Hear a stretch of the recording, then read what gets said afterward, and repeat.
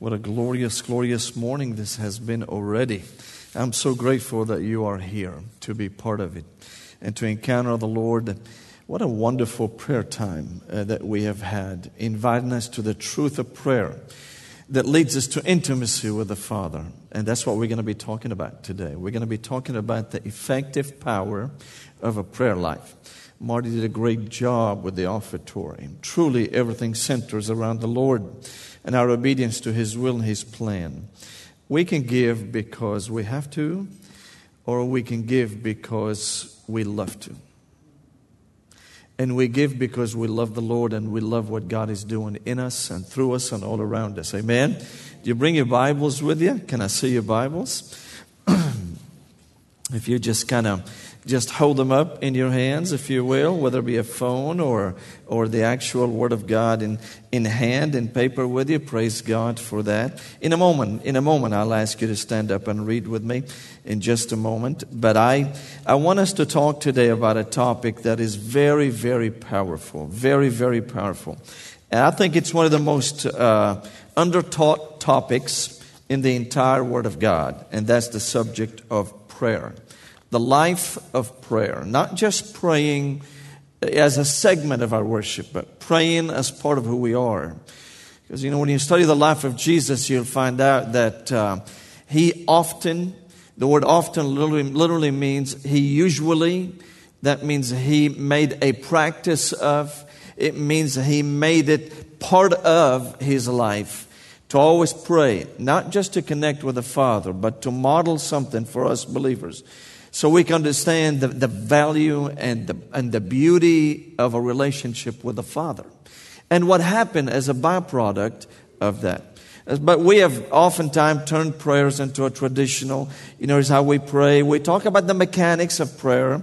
Today I'm not going to talk about the mechanics of prayer. Very little of that. I'm going to be talking about what is prayer. How should we pray and see God doing mighty things in your life and in my life? That's what we're going to be talking about today. So not just a typical traditional, now I laid me down to sleep. We all know the words of our Lord's Prayer mentioned in Luke and Matthew. One little boy was praying the Lord's Prayer, and it went like this. Our Father who does art in heaven, hallowed is your name. And so we made it so like that. It's just so, you know what I mean? It's just, we make it so nonchalant, but prayer is the most awesome thing in our lives. So take your Bible and stand up with me, if you will, as we go to Philippians chapter 4. And today I'm going to be teaching more than preaching. And I encourage you to take some notes, because I think we're going to be talking about some things that have been a big part of my life. And I hope they are part of your life. But we're in the book of Philippians chapter 4. And we'll be reading verses 4 through 8. 4 through 8. Philippians chapter 4. 4 through 8. This is the command to the believer. To each one of us individually. Then we're going to shift to the book of Acts. And we're going to see the same command given to the church. How the church longed to have that type of a command. And so watch this. He says, rejoice in the Lord always. Last time I checked in the Greek, the word always literally means always. So rejoice in the Lord always, and I will say again, rejoice. Let your graciousness be known to everyone. The Lord is near. In a moment, we'll find out what that means. Don't worry about anything, but in everything through prayer and petition or supplication with thanksgiving, present your requests to God, and the peace of God that surpasses all understanding will guard your hearts and minds in Christ Jesus. And normally we stop here, right? We say peace of God will guard your heart and mind. We're going to see what that means in just a moment. Then we stop. But then what about the mind? What about the mind that prays? Well, look in verse 8. The Bible says, finally, brothers and sisters, whatever is true, whatever is honorable, whatever is just, whatever is pure, whatever is lovely, whatever is commendable, if there is any moral excellence, and if there is anything praiseworthy, dwell, pray, get into, dwell on these things, do what you have learned and received and heard from me and seen in me, and the God of peace will be with you. Do you notice? He said, be thankful, pray, go into supplication, which means passionate cries before the Lord. And then he gives us what the mind is to be like when we enter into prayer. And sandwiched between our prayer request and our thanksgiving and the way our mind functions is a gift from God. What is it? It's the peace of God. It's the peace of God. Right? So God is calling every one of us individually to pray in that form or fashion. We're going to learn about that a little bit more. Now in Acts chapter 4, the church has been persecuted and the church has been sought after because now we're seeing miracles and signs and wonders, a mighty advancement of the will of God. And the people and the disciples want to pray. They want to learn to pray because they knew what the Spirit of God is asking them to do is to stay focused because they're about to get into cities and face paganism. They're about to go into facing ideologies that need to be overcome. They're about to go and face challenges that need them to be focused. They're about to go and advance the kingdom of God through the strategies of God. And God said, the only way, watch this now, the only way you're going to receive these things is through prayer. So verse 27 said, for in fact, in this city, both Herod and Pontius Pilate with the Gentiles and the people of Israel assembled together against your holy servant Jesus, whom you anointed to do whatever your hand and your will had predestined to take place. And now, Lord, consider their threats and grant that your servants may speak your word with all boldness, while you stretch out your hand for healing, and signs and wonders are performed through the name of your holy servant Jesus. And when they had prayed, the place where they were assembled was shaken, and they were all filled with the Holy Spirit and began to speak the word of God boldly. When they had prayed, the place shook. Something happened. And the Bible said the Spirit of God filled them and filled that place. So God, take your word today and imprint it in our minds. God, I pray that it will rest in our hearts and become life to our feet and our pathway, that we may live it out in power and glory, that signs and wonders and miracles would follow us as we go in Jesus' name. Somebody say amen. Amen. God bless you. You may be seated. The topic of prayer is one of the most dearest topics to my heart. I literally love the concept of praying, but not just praying, but establishing a life of prayer and learning to live it out and be able to communicate that with believers. And I do want to say this to you. I think it's one of the most undertaught topic in pulpit life today, the life of prayer. You know, most of us, when we pray as if God doesn't want to. Y'all all right? We pray, God, please. God, if you will. God, as if God doesn't want to bless us. We beg God, we plead with God, we act like, you know, He doesn't want to change things. He doesn't want to do things. And we end up literally walking away from the Lord if He doesn't do things the way we think He ought to do it. So our prayer time is for kind of wish list. You know, God, I hope you do this. Would you do this for me, God? And our prayer time becomes more of a begging, pleading with God, as if God doesn't want to. But I want you to know something this morning. God is on your side. God is for you. God is there with you.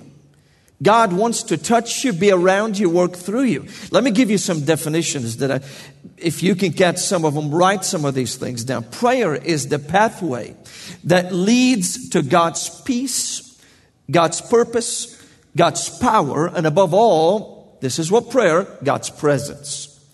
Prayer is the pathway that leads to God's peace, God's will, God's power, and above all, God's presence. Prayer ushers you into the presence of God.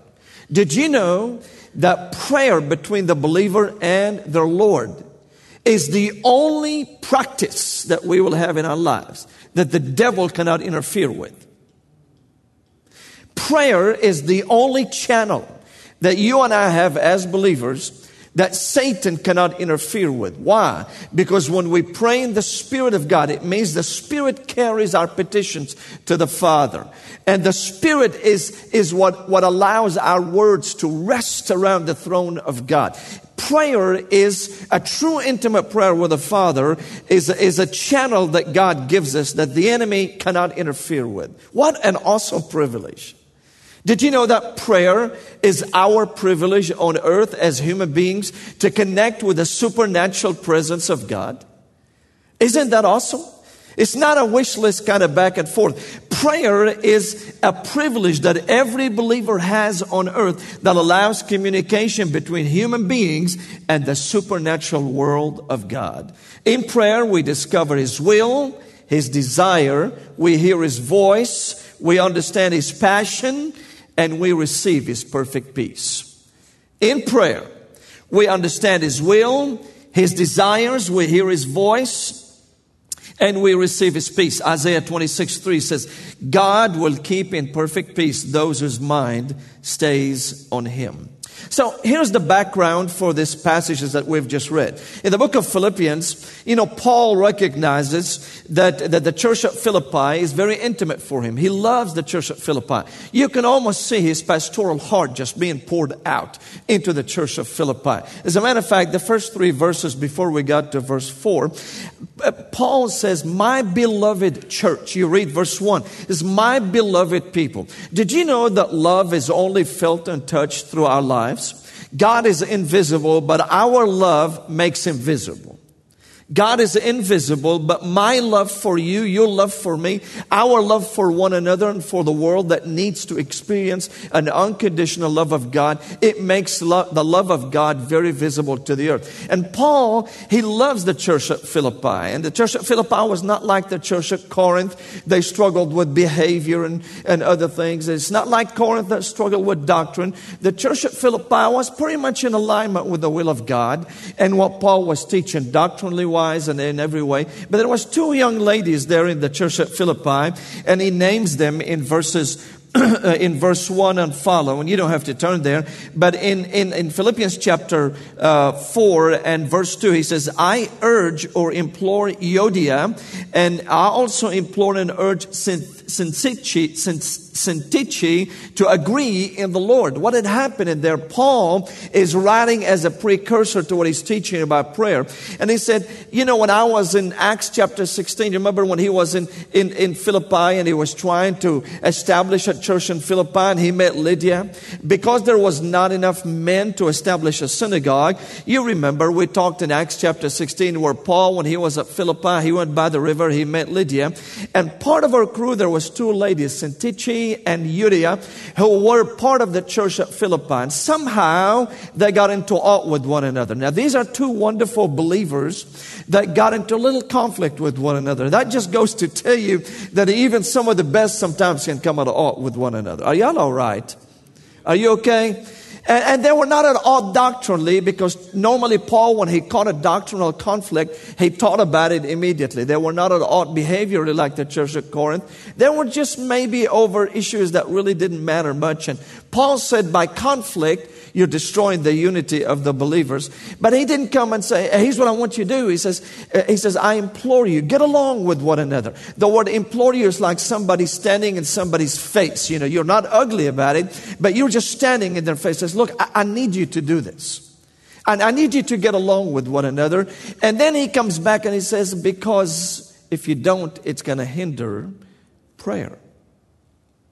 He says in verse 6, if you notice what he says, don't worry about anything. Here's what he's saying. Your conflict is going to create a division. That's what worry is all about. Worry is the division of the mind between that which is of God and that which is not of God. That which is just and that which is not just. That which is right and that which is not right. That's what worry is all about. What the enemy does, he takes away your peace by bringing worry in, because your mind is divided right there. And Paul is saying, don't worry, but pray.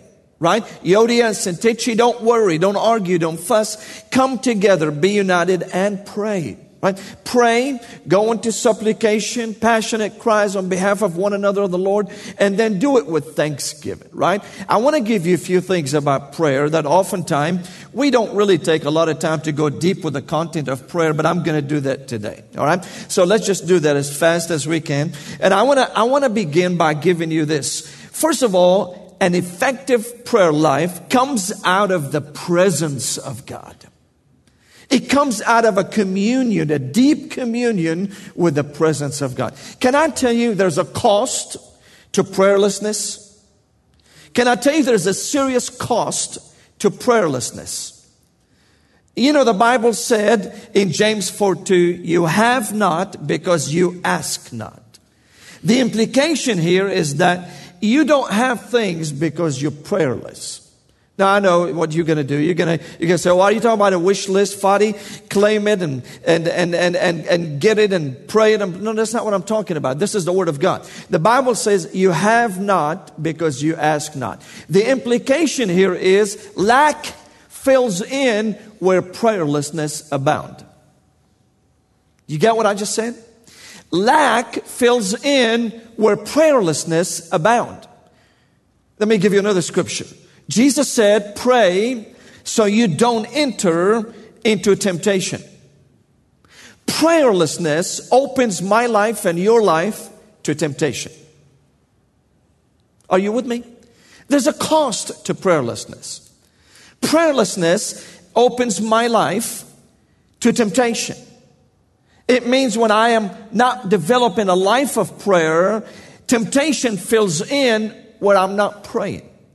So James said, he said, you have not because you ask not. He's not talking about money. He's not talking about things. He's talking, you don't understand the will of God because you're not praying. You don't understand the mind, the desire, the wish, and the plans of God because we're not praying. We don't really have because we don't ask. And lack fills in where prayerlessness exists. And then temptation fills in where we are not being prayerful, where we're not developing a life of prayer.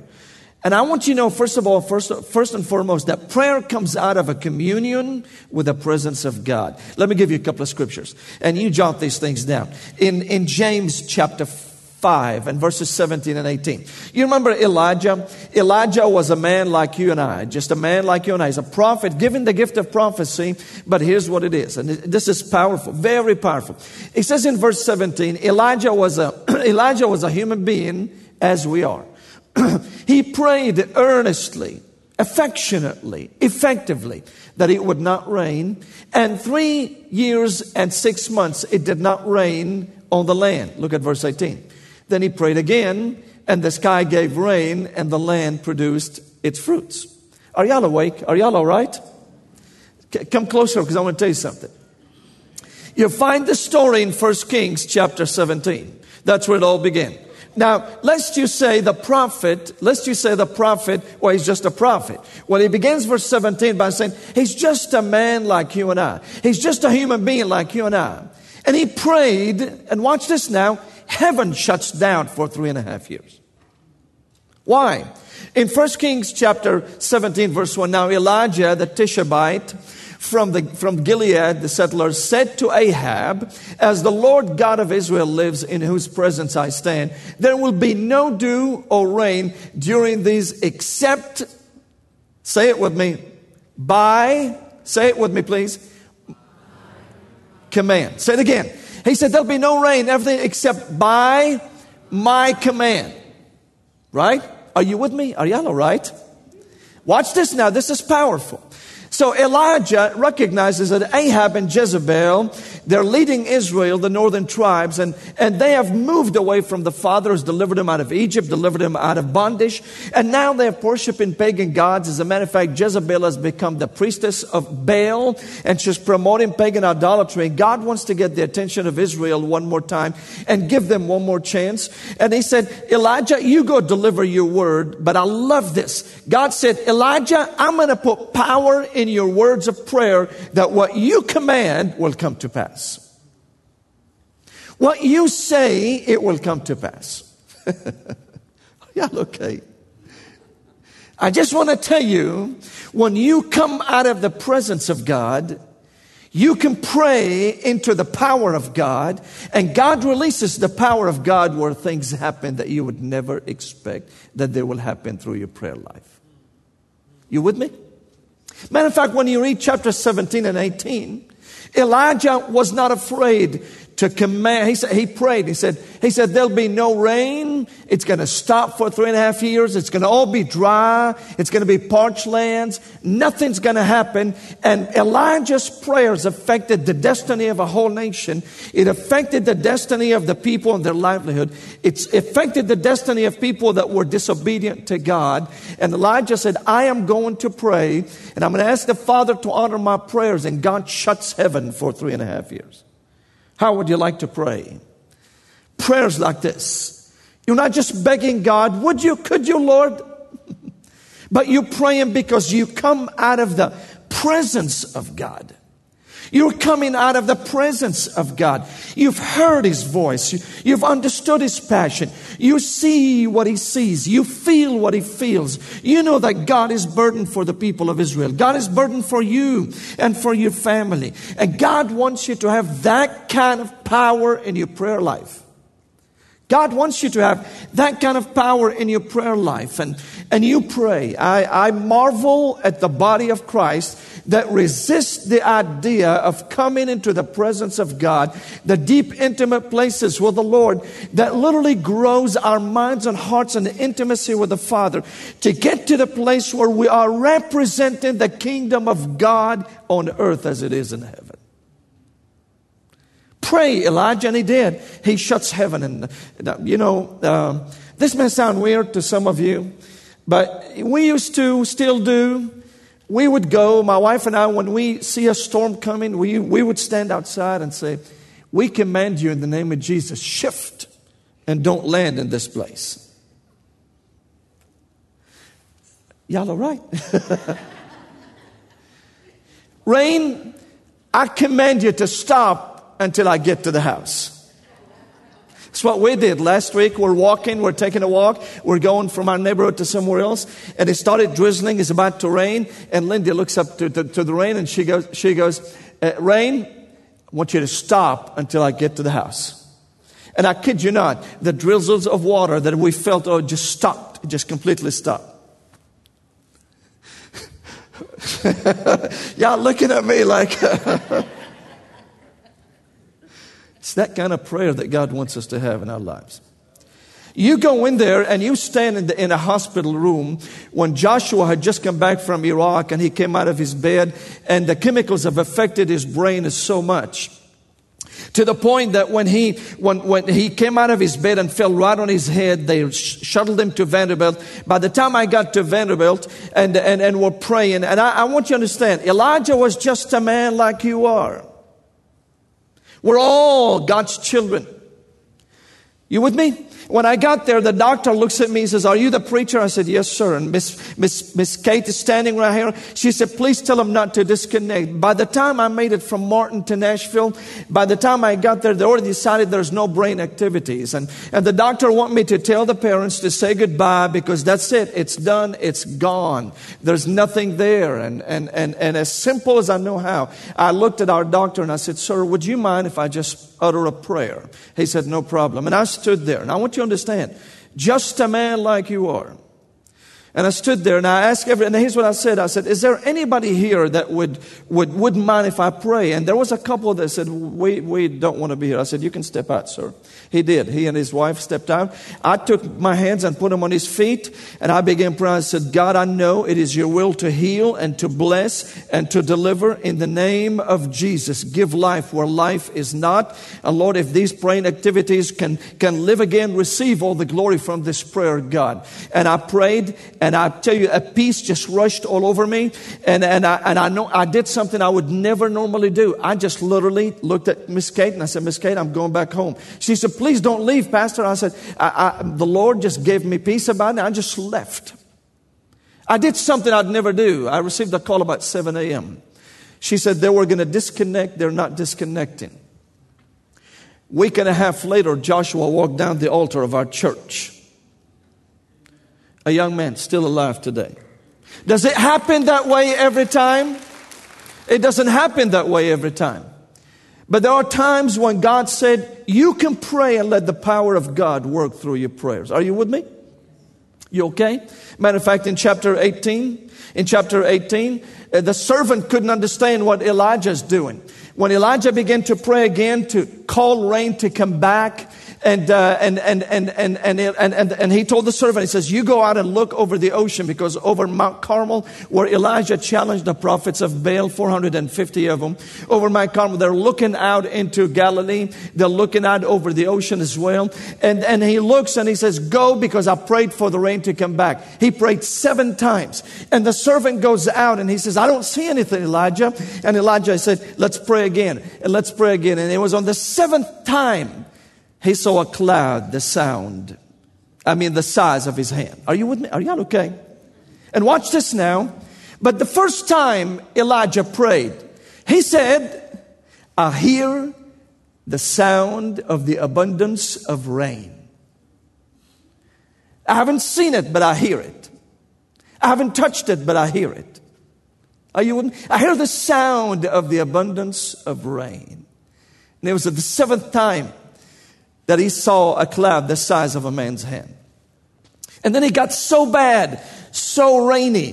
The cloud just came in and rushed, that Ahab got in his chariots and rushed all the way back to his palace. But Elijah, with the strength of God in him, outran the chariot. Why? Because when you're in the presence of God, the power of the Holy Spirit of God changes something in you. Are you with me? So first of all, prayer is effective.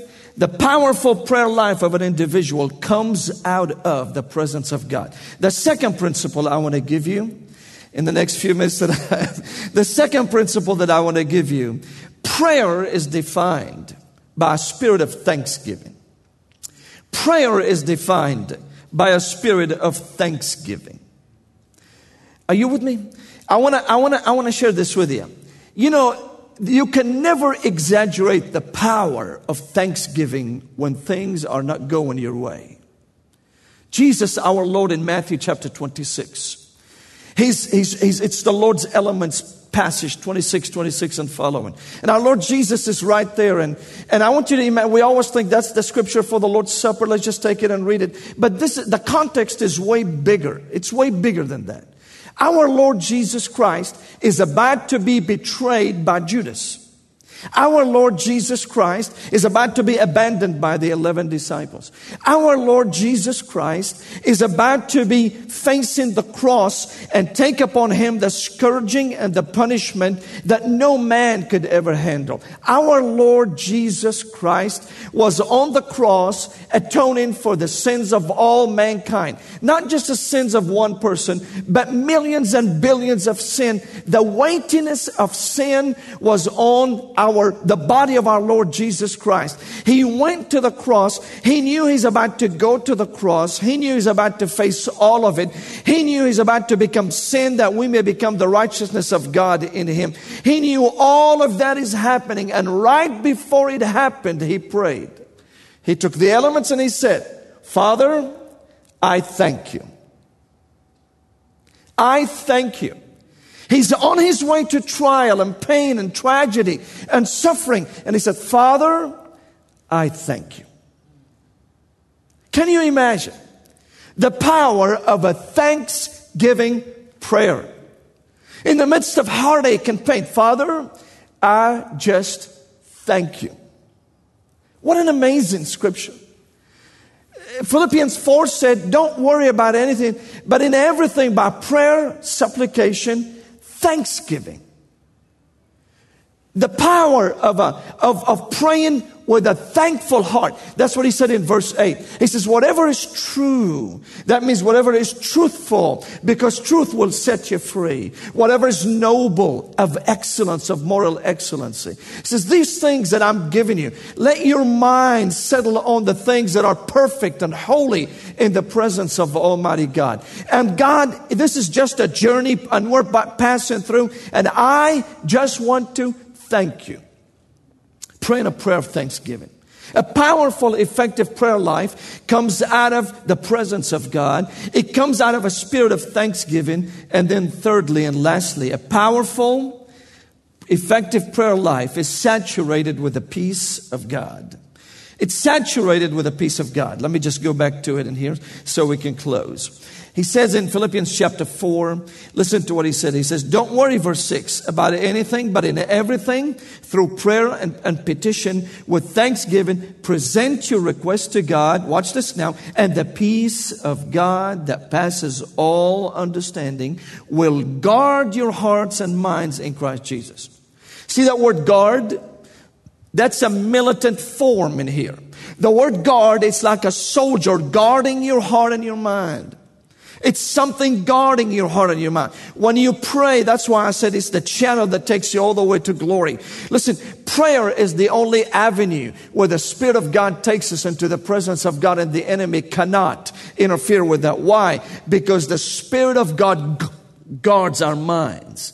When we pray, he said, you pray and the peace of God will guard your mind and your heart. In the heart is where all the decisions are made, not in the mind. The man confesses with his mouth but believes in his heart. He says, out of the heart, the issues of life comes. Trust the Lord with all of your heart and lean not on your own understanding. Are you with me? So it's out of your heart. And so here's what he's saying. He's basically saying the peace of God will guard your mind when you pray. And the peace of God will begin to empower you to pray.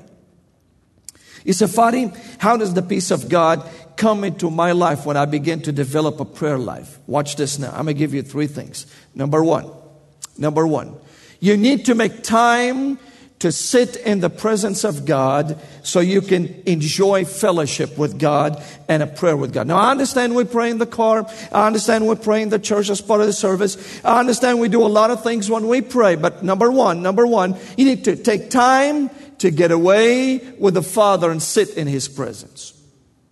And I mean, you carve out time. You're busy, aren't you? So you say, Fady, well, I'm going to take my phone into the prayer court. Leave your phone out. Any disruption, leave it out. Just leave it all out and go into the presence of God, because you're not going to hear His voice when there are distractions there. When I started pastoring, I made up a covenant with the Lord that I've learned from W.A. Criswell, First Baptist Dallas, who lived years ago. And that is, early in the morning hours, I'll get to the office about 6 a.m. When I'm there between 6 and 10, with an uninterrupted time, it's my time with the Word of God, and it's my time in the presence of God. I want to hear Him. I don't want to preach principled sermons. I want to preach out of the overflow of my life. I need a time with God. Now, I could be interrupted for emergencies, but I want to be not disrupted when I am in the presence of the Lord. So I could hear Him, and I could understand Him, and I could see His will. I could read His Word clearly, and I could imagine, God, here's what you want me to pray. And when I prayed not out of presumption, but I was praying what God wants me to pray, whether it be His promises, principles, or the words that God utters through my mouth. Right? So number one, you got to make time to separate yourself to God. Here's what people say, Fady, I'm too busy. I don't think I can do that. Make happen what you need to make happen. Free up your time to pray. Your family is tied to it. Your job is tied to it. Your business is tied to it. The future generations are tied to it. Number two, you not only need to separate yourself in a time with God. Number two, you need to train yourself to hear the voice of God. How do we do that? By reading the Word of God and understand His desires, His heart, His mind, His soul, how He's spoken, how He's speaking. It's all in here. I'm going to learn about His passions from His Word. So I learned to hear the voice of God. Okay? And then the last thing that I want you to understand, I not only hear the voice of God, separate myself to God, I need to pray kingdom prayers. What does that mean, kingdom prayers? Kingdom prayers. It means not everything I pray about is all about needs. Our Father, which art in heaven, holy, honorable is your name. Kingdom prayers. It's about God's agenda in the earth. It's about God's life in me. It's about God's call through me. It's about things that God wants to establish in the earth. Will He want to meet my need? Of course He would. But there are times when I am in prayer not because I have a need with God. There are times because I'm co-laboring with the Father in the earth while I'm passing through to be part of what He's releasing into the earth. And my prayers are being released into the earth. When I'm driving from Spring Hill to get here, when I'm sometimes in my car and I'm around and I'm praying, I am literally releasing God's kingdom in my prayers as I get to the church. Not everything I'm praying about is about my needs. There's kingdom perspective. So 3 things that I gave you this morning to establish an effective prayer life. Number 1, an effective prayer life comes out of the presence of God. Number 2, an effective prayer life has a spirit of thanksgiving that literally, regardless of what's happening, I'm in the posture of thanksgiving. And number 3, I am saturated with the peace of God as I enter that prayer life, because that is the time when I'm able to hear Him and His peace will guard my mind and heart. And so I need to make time for prayer life. That's important in the life of the believer. Tied to that, your maturity, your future, your intimacy with God. Tied to that, the future of your children, the future generation. Would you bow your head with me, please? Father, I pray in the name of Jesus today that you would teach us something. You would take us deeper. You would remind us, Lord, that we are your ambassadors and agents in this earth. You will accomplish through your servants, just like Elijah, what you choose to accomplish. So lead us to your presence. Lead us to the place of thanksgiving. Lead us to the place of peace. And let us come out with your command and with your confessions into the earth. In Jesus' name, every head bowed, every eye closed. If you want to know Jesus Christ as Lord of your life, you pray out of your heart, Father, I want to be your child. I'm a sinner and I need forgiveness. And Lord, would you forgive me of my sins? Come into my life. Save me, change me, and lead me to a mature, faith-built relationship with you. In Jesus' name.